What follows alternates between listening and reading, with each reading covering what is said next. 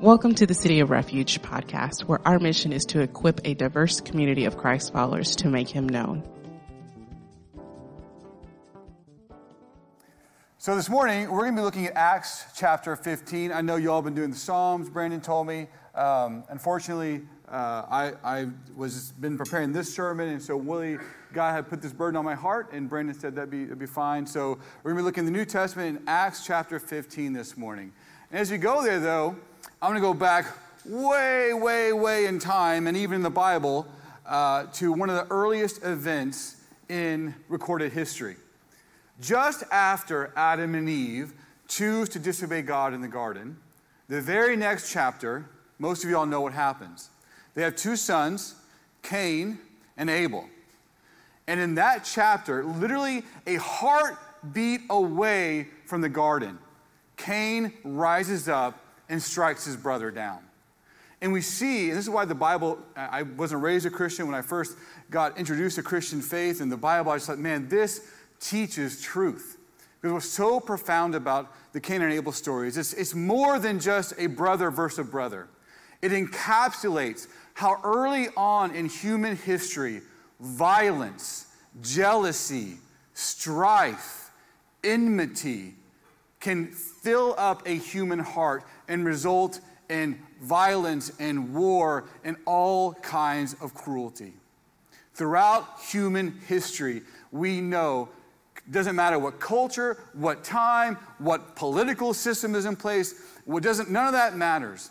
The human heart bends itself towards violence, towards strife. And a big component of that, probably the root of that, is in the garden, Adam and Eve ate that fruit to be like God. All violence begins with the thought, I am God, and I am going to enact my will upon you, however you individually, or you as a community, or you as a nation. And I will do that even by means of violence. Because you see, here in Acts 15, I want to impress upon you my own personal conviction that this is one of the most critical events in human history. I bet you didn't think that. I bet you've read Acts chapter 15 a lot in your life, and just like me, when you do in your quiet times, you read Acts 14, then you go to Acts 16, and it's cool stuff in Acts chapter 15, but it doesn't stand out to you as anything that big of a deal.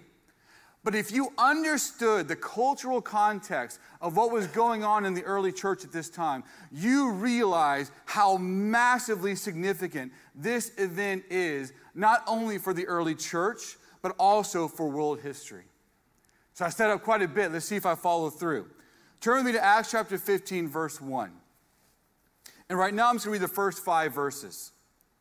But some men came down from Judea and were teaching the brothers, unless you are circumcised according to the custom of Moses, you cannot be saved. And after Paul and Barnabas had no small dissension and debate with them, Paul and Barnabas and some of the others who were appointed to go up to Jerusalem to the apostles and the elders about this question. So being sent on their way by the church, they passed through both Phoenicia and Samaria, describing in detail the conversion of the Gentiles, and brought great joy to all the brothers. When they came to Jerusalem, they were welcomed by the church and the apostles and the elders, and they declared all that God had done with them. But some believers who belonged to the party of the Pharisees rose up and said, it is necessary to circumcise them and to order them to keep the law of Moses. So what's going on here? If you go back a couple of chapters, God, as you probably know, God rescued Saul, the Pharisee, from his bent heart. Everything he was doing was all about going after Christians and arresting them. They were, at this time, mostly Jewish. And God called him out, and he opened his eyes, and God saved Saul, called Paul. And God told Paul at that time, I have a mission for you. And in due time, his church in Antioch, which is a city, I don't know how miles-wise, it's north of Jerusalem. It's one of the first major cities you come to, north of Jerusalem. There's which, by the way, this was the first probably diverse church interestingly enough, Antioch. If you go read in Acts the description of the church there were people from all over the Roman world in this little church. It's amazing. First diverse church. Well, they prayed, and the Holy Spirit told them to set apart Paul and Barnabas to go on a mission. And they do. So they go into the Greek-speaking world of the Roman world, like modern-day Turkey and Cyprus, and they begin to proclaim the gospel. And what happens is people start coming to faith, and they start planting churches. And so Paul then, after that, he's now come back to Antioch, and he's reporting what God has done. Now, I don't know about you, but if you're God, and if you're in line with God, this is time for a party.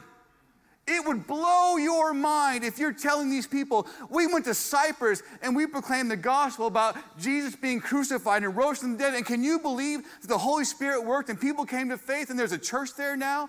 We went to Turkey and these Gentiles, which is another word for non-Jew, these people have no connection to Jewish faith. They just profess faith in our God, Yahweh. You would be throwing a party. Not only because it's cool that more people have come to faith in Christ, but you know that this is testifying to the reign of Jesus Christ. You would be throwing a party.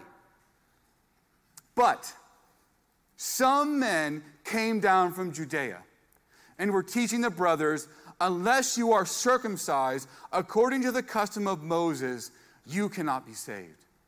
Now that word saved there is not a euphemism. In the Greek, it is the same word for being saved, going to heaven, being with God. It's not some sort of lukewarm word that the English turns into it. It's saying, unless you get circumcised, you have no part in Jesus Christ. Unless you get circumcised, you are not going to heaven. Unless you get circumcised, you are not part of the people of God. This is a salvation issue. These are party crashers. They come and say, whoa, whoa, whoa. Wait a minute now. Hold on. You see, God may be doing what you think he's doing, but we have our customs. And unless you start getting these people on board with our customs, we're not going to authorize these people in these churches. So this leads to a big argument. I actually think that the English here is very nice. And Luke is a little bit ironic. All of you can imagine that Thanksgiving meal or that family reunion or whatever it might be where someone says, no small dissension and debate was had among them. The language in Greek is strife and dispute. And it literally says no small in the Greek. No small strife and dispute. That's Luke's way of saying they had a big old fight. And if you read Paul's other letters, if you read Galatians, Paul is not one to hold back. When he thinks the gospel is threatened, he is going to lay it down. So you can imagine being in the audience at this church and all of a sudden there's this big fight going on. Now, I want to be careful. We don't know exactly what happened, but judging from the context, it was a pretty heated discussion. So they decide, okay, well, look, we are going to go to Jerusalem, to the council of Jerusalem, the appointed leaders of the church, and we are going to debate this and come down with a decision. Very Presbyterian of them, I might say. So they do that. So they're sent on their way, and as they're going south. They travel through Phoenicia and Samaria, which, by the way, if you read earlier in Acts, God had already done some amazing things in Samaria. Jesus, when he was on earth, the Gospel of John records the revival that took place in Samaria, and then the Samaritans were some of the first to receive the good news after Jesus' resurrection in Acts. So God has been doing revival in Samaria and in Antioch. So they're going down there sharing how God is continuing to do the work now in the Greek part of the Roman Empire. Everyone has cause to celebrate. So they go down. It says, when they came to Jerusalem, they were welcomed by the church and the apostles and the elders, and they declared all that God had done with them. So I'm going to pause right there. They did not declare all that they did. They did not say, Paul did not say, I went to this place and I planted this church. I preached the gospel. I am so smart. I have my strategies. I have my data, whatever. He said, all that God had done with them. We'll get back to that in a little bit later. But some believers who belonged to the party of the Pharisees rose up and said, it is necessary to circumcise them and to order them to keep the law of Moses. So you have a division. let's be clear. It says some of the believers who belong to the party of the Pharisees. This is not non-believing Jews and Jewish Christians. These are believing Jews who feel the conviction that they need to continue to practice the laws of Moses as they believe in Jesus. And there are those like Paul, and we'll see here in a minute, Peter, saying that is not necessary. This was a major point of division and debate in the early church. And it's easy for us, there may be some actual Jewish people here. I don't know if you were raised Jewish. I won't make you raise your hand. But it's easy for us, for most of us who don't come out of that context, to go, well, come on, guys, get with the program. Obviously, you don't need the temple anymore. Obviously, you don't need to circumcise. Obviously, you don't need to follow Leviticus anymore. Come on, get with the program. But what you have to understand, what we have to understand is up until Jesus, they had been taught, and God himself gave them the law. This was not man-made. God gave them the law. God instituted circumcision. These were things that the Jews had been told, these are how you follow me faithfully. So we want to be careful. It is so easy to just say, oh, come on, guys, what's wrong with you? But for thousands of years, God himself, through his prophets and through his scriptures, had called the people to follow him in this manner. And so they're really struggling. They're really confused. What part of our Jewish faith goes with us in this new age, and what part no longer goes with us? It's a significant point of confusion for them. So I want to be careful, and we'll get back to that here at the end. So they get together, and they're having this debate. Verse 6, the apostles and the elders were gathered together to consider this matter. And after there had been much debate, Peter stood up, and he said to them, brothers, you know that in the early days God made a choice among you, that by my mouth the Gentiles should hear the word of the gospel and believe. And God, who knows the heart, bore witness to them by giving them the Holy Spirit just as he did to us. And he made no distinction between us and them, having cleansed their hearts by faith. Now therefore, why are you putting God to the test by placing a yoke on the neck of the disciples that neither our fathers nor we have been able to bear? But we believe that we will be saved through the grace of the Lord Jesus, just as they will. So what's going on here is this is Peter talking. Peter, Simon Peter, you follow him through all the Gospels, the one who rejected Jesus, the one who Jesus embraced. And earlier in Acts, God had called him to go to a Gentile. And that's what he's talking about. If you go to Acts chapter 10, pull up here my notes. Acts chapter 10, beginning of verse 1, it says that there was a man in Caesarea named Cornelius.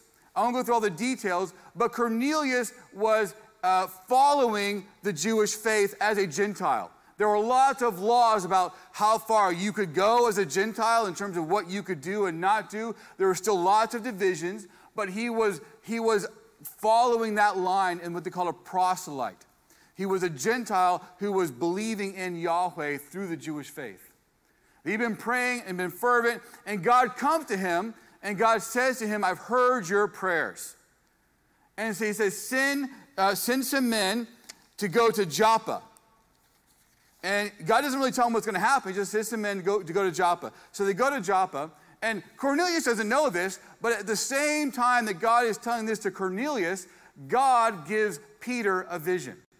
Now, I don't know about you, but this vision is one of those things where as you're an early Christian, you're going, okay, I have no idea what this means. Here's the vision, verse 9. The next day, as they were on their journey and approaching the city, Peter went up on the housetop about the 6th hour to pray. And he became hungry, and he wanted something to eat. But while they were preparing it, he fell into a trance. And he saw the heavens opened, and something like a great sheet descending, being let down by its four corners upon the earth. In it were all kinds of animals and reptiles and birds of the air. And there came a voice to him saying, Rise, Peter, kill and eat. But Peter said, By no means, Lord, for I have never eaten anything that is common or unclean. And the voice came to him again a second time. What God has made clean, do not call common. This happened 3 times, and the thing was taken up at once to heaven. So what's going on here? Is Peter just hungry? Why is he having this vision? Which, by the way, 3 times is always a notation of emphasis. Not once, not twice, right? You moms and dads, you know what I mean, right? I not told you once, I told you twice, I told you 3 times to go clean your room. God tells Peter this vision not once, not twice, 3 times he gives him this vision because he wants Peter to get it. What does he want Peter to get? God instituted the dietary laws as a means of reinforcing to the Jews their separate status as God's chosen people. Every time the Jews ate a meal, they were to follow a strict code of hand washing and everything else that was meant to remind them that they had been set apart by God as his covenant people. They took this so seriously that they refused. It was seen as profane to eat with non-Jewish people. Now, I don't know about you, but in this country, we know what it means when you don't share a table with someone who's not like you, don't we? We know what that means. In the Jewish mindset, you did not break bread with non-Jewish people. If you did, you were seen as a sinner. That's why in the Gospels, the Pharisees and others go, Jesus, why are you, if you're a prophet, if you're a rabbi, why would you even think about eating with those people? And those were mostly ethnic Jews. It was unthinkable in the Jewish mindset for most of them. I am generalizing here. I'm not saying there were not exceptions. But generally speaking, you did not eat with Gentiles. In fact, Peter himself in Galatians, we know after all these events, we know how powerful this was because Paul has to confront him in Galatia later on because Peter's eating with Gentiles. Some other Jewish believers come into the church and Peter starts eating separately with them. And Paul calls him on it. So we know that this was a big deal in the early church for Jews. You did not eat with Gentiles. It was dirty. So God gives him this vision. And then these men come from Joppa. They collect Peter. He's had these visions. He goes with them. And then the end of this chapter, Peter preaches the gospel to these Gentiles. Cornelius gathers all his house. He gets everyone together, his aunts, his uncles, everyone comes in for this meeting. And Peter shows up. And I will say this, Cornelius shows Peter great respect, great honor. He gives Peter the floor. Peter has carte blanche to preach. He begins to preach. Verse 44, while Peter was still saying these things, the Holy Spirit fell on all who heard the word. And the believers from among, listen to this, verse 45, and the believers from among the circumcised who had come with Peter were amazed, because the gift of the Holy Spirit was poured out even on the Gentiles. For they were hearing them speaking in tongues and extolling God. Then Peter declared, can anyone withhold water for baptizing these people who have received the Holy Spirit just as we have?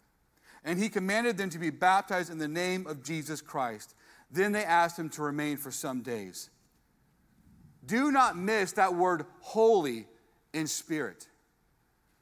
What was blowing these Jews' mind, they were the holy people of God. Gentiles were unclean. The Holy Spirit is falling on the Gentiles. It blows their minds. We know we all have that other. We all have those people where it's easy for us to hold them in derision. It's easy for us to look down on them. It could be race, could be politics, could be geographic, could be a college like A&M and UT. God even works at UT, brother. It could be, right? We all have those things because in our hearts is pride. I'll get there at the end. So we can all relate to this. The Holy Spirit is falling even on them. I emphasize this because back in Acts 15, Peter is saying, this is the work of God. We have to follow what God himself has shown us. He's leading the way. We have to follow. That's why he says, did you catch it in verse 10 of chapter 15? Peter says, now therefore, why are you putting God to the test? He says, you raising this question about circumcision, you're not causing just a problem in the church. You are putting God to the test. Because you're saying, God, who are you to let the Holy Spirit fall on those people? They're not circumcised. They're not following the law of Moses. God, who are you to fall on them? They are testing God. And as you know, and as Peter knows from his own time with Jesus, it always goes badly for you when you test God. They're testing God. And he says, verse 11, but we believe that we will be saved through the grace of the Lord Jesus, just as they will. Friends, verse 11 is one of the most important verses in the New Testament. Because right here, you have the early church saying, we are not going to add to the gospel. We are not going to add culture, traditions, denominations, race, language. None of that is going to be added to the gospel. We, meaning Jews, will be saved by the grace of the Lord Jesus, just as they will. This is one of the most important verses in the New Testament. It sets the church, humanly speaking, not only apart from all the world, we'll talk about that at the end, but it sets it in line with the mission of God. That the gospel is going to go forth, we are going to participate in that, and we are going to do our best to not get in the way by adding things to it. And then finally, verse 12, at the end here. And all the assembly fell silent, and they listened to Barnabas and Paul as they related what signs and wonders God had done through them. Again, we say what God had done through them, not what they did, among the Gentiles. After they finished speaking, James replied, brothers, listen to me. Simeon, which is Peter's Jewish name, Simeon has related how God first visited the Gentiles to take from them a people for his name. And with this, the words of the prophets agree, just as it is written, after this I will return and I will rebuild the tent of David that has fallen. I will rebuild its ruins and I will restore it, that the remnant of mankind may seek the Lord, and all the Gentiles who are called by my name, says the Lord, who makes these things known from of old. Therefore, this is James, the leader of the Jewish church. Therefore, my judgment is that we should not trouble those of the Gentiles who turn to God, but should write to them to abstain from the things polluted by idols, and from sexual immorality, and from what has been strangled, and from blood. For from ancient generations Moses has had in every city those who proclaim him, for he is read every Sabbath in the synagogues. This is one of the most non-human events in human history. Humanly speaking, they should have said what we all in our flesh would say. Here's what I think worshiping God looks like. Make sure they go do that. Here's what I think are the right customs that are in line with godliness. Make sure they go do those. No, they say, we should not trouble those of the Gentiles who turn to God. We don't want to get in the way. And then the rules they give, I won't go into detail now, but largely deal with, back in those days, temples were everywhere. And temple worship was a central part of Jewish life too, but of Gentile pagan life. Temples were everywhere. A good example is like if you go to, in America, it's hard for us to realize this because we are a secular nation by and large. But when I was in Taiwan, for example, there are temples all over the city. You walk into businesses, there are little Buddha statues everywhere. Every holiday, religious holiday is also a public holiday in a very religious way. So you walk into IKEA in Taipei, and there's a barrel outside where they're burning paper money to their ancestors. So in the Greek world, in Paul's world, that's what life was like. So when they give these requirements here, I'm not going to go into details, but they largely deal with basically saying to the Gentiles, you can't go participate in that worship in the temples anymore. We don't want you to do that. You go into more details, but that's essentially what he's saying there is, to follow God, you can't worship idols at the same time, or all of the practices associated with it. So that's all they say. And they leave it at that. Now, some people being Presbyterian could be like, man, I wish we only had 2 or 3 things, and that's all you had to do, but that's okay. So a few applications here. First of all, that the human tendency toward pride is endemic to the human spirit. And that's why this event is so amazing.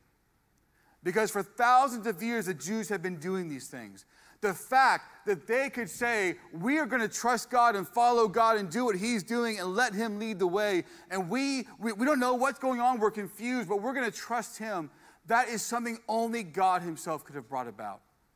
There is no way, humanly speaking, that the Christian church could have grown out of the Jewish faith. There was a million human reasons why that never would have happened.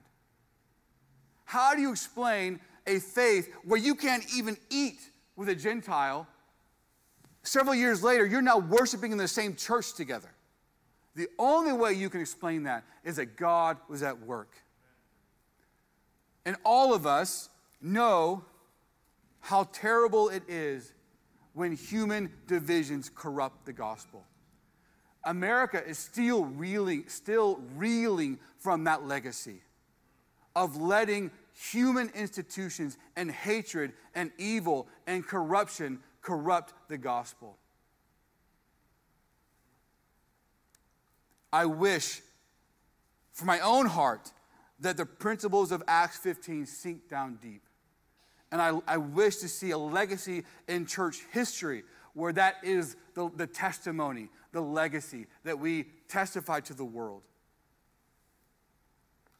But whatever is in your heart or my heart, or as a church, whatever is in us as a church, as a corporate body that wants to bring about divisions, that wants to create rules or extra add-ons to the gospel, we always have to be looking at ourselves in the mirror and saying to ourselves, are we causing a stumbling block by adding something to the gospel? Secondly, one of the things I love about this is that it says that to be a Christian, you don't have to be circumcised, but you do have to be on board with what God is doing in the world. You see, it's so easy to think, well, I'm a Christian because I can check these boxes, A, B, C, D, and E. But if you can check those boxes but still be opposed to what God is doing in the world, I can't judge you, but I would give you serious warning. If God is in the business of calling people from every tribe, tongue, and nation to follow him, and I'm standing in some way opposition to that, then do I really believe in God? Do I really get the gospel? Is Jesus really my Lord? Now, I know we all struggle with that. I struggle with it. I have flesh. I'm a sinner. So I get that. But we ought to all be like the mind of this group here, these leaders. Here's what God is doing. How is he calling us to go and participate with him in that? Not standing in opposition. So when that person comes to faith in Jesus Christ, we don't go, well, now wait a minute. You need to become Presbyterian first if you want to be a real believer. Or you need to speak in tongues. Or you need to do this. Or you need to do that. Or you need to join this political party. Or you need to school your kids this way. Or you need to live here. Whatever we want to say, oh, but you need to do this too. We are getting in the way of God's work. There are essentials of the faith that they talk about in this chapter. Mainly that we are saved by grace through faith in Jesus Christ. But we do not want to add to that. And I would say that it is a terrible legacy when people proclaiming the name of Jesus stand in opposition to his name, his work, and his character. And we want to make sure that when we say we believe in Jesus, we are seeking to participate in what he is doing in the world. And then finally, lastly, I want you to look to your left and look to your right and realize what a miracle it is that you're here this morning. There is no human reason why you should be here. With one another next to you, with rows over, the church is a miracle. It is the product, the fruit of the work of the Holy Spirit. Do you know that you're sitting in the evidence, the fruit of a miracle this morning? Not only for you personally, but for the corporate church, it is a miracle. Do not ever It is easy for any of us, right, to get sick of the church. To want your elders pull out whatever little hair you have left. I don't have much left. But what a miracle it is to be a part of the church of God. To celebrate. This is the only place in the world where people only have to have one requirement to be in. Belief in Jesus Christ. When I don't want to, I'm not trying to blaspheme or speak ill, but when Islam conquered the world, the Middle East and so forth, you had to learn Arabic. When Christian missionaries go forth, I surely hope they don't require people to learn English. They shouldn't be. We, this morning, are worshiping God in English. People down the street, even in Houston, could be doing it in Vietnamese, in Korean, in Thai, in African languages I can't even speak. That is glory to God, and we are the only institution on earth that does that. If you ever get time in your life to worship, maybe you do here, with other believers in another language, it's mind-blowing because you realize how diverse God's people are and what a miracle it is to be a part of it. Let me pray for us. Heavenly Father, all of us can testify that in our hearts, we're part of the problem. That your church would be so much better if we weren't getting in the way. That our own sin, our pride, can cause personal and relational divisions in our community, in our church. That we can also so easily fall into the worldly habits of judging other groups of people, of dehumanizing them, of being annoyed by them, of having a judgmental heart towards them. And God, what I long for and what I pray for my brothers and sisters here is that the gospel, that we were dead in our trespasses and sins and made alive together with Christ by the Spirit, by grace, that these would so transform our hearts on a regular basis that we would be disgusted with ourselves when we rise up in pride or in judgmentalism or in anger towards a fellow brother or sister in Christ or toward those who worship God in a way different from us. Give us a heart and a spirit of generosity, of love, and of celebration at all the ways you have saved each and every one of us. In Jesus' name, amen.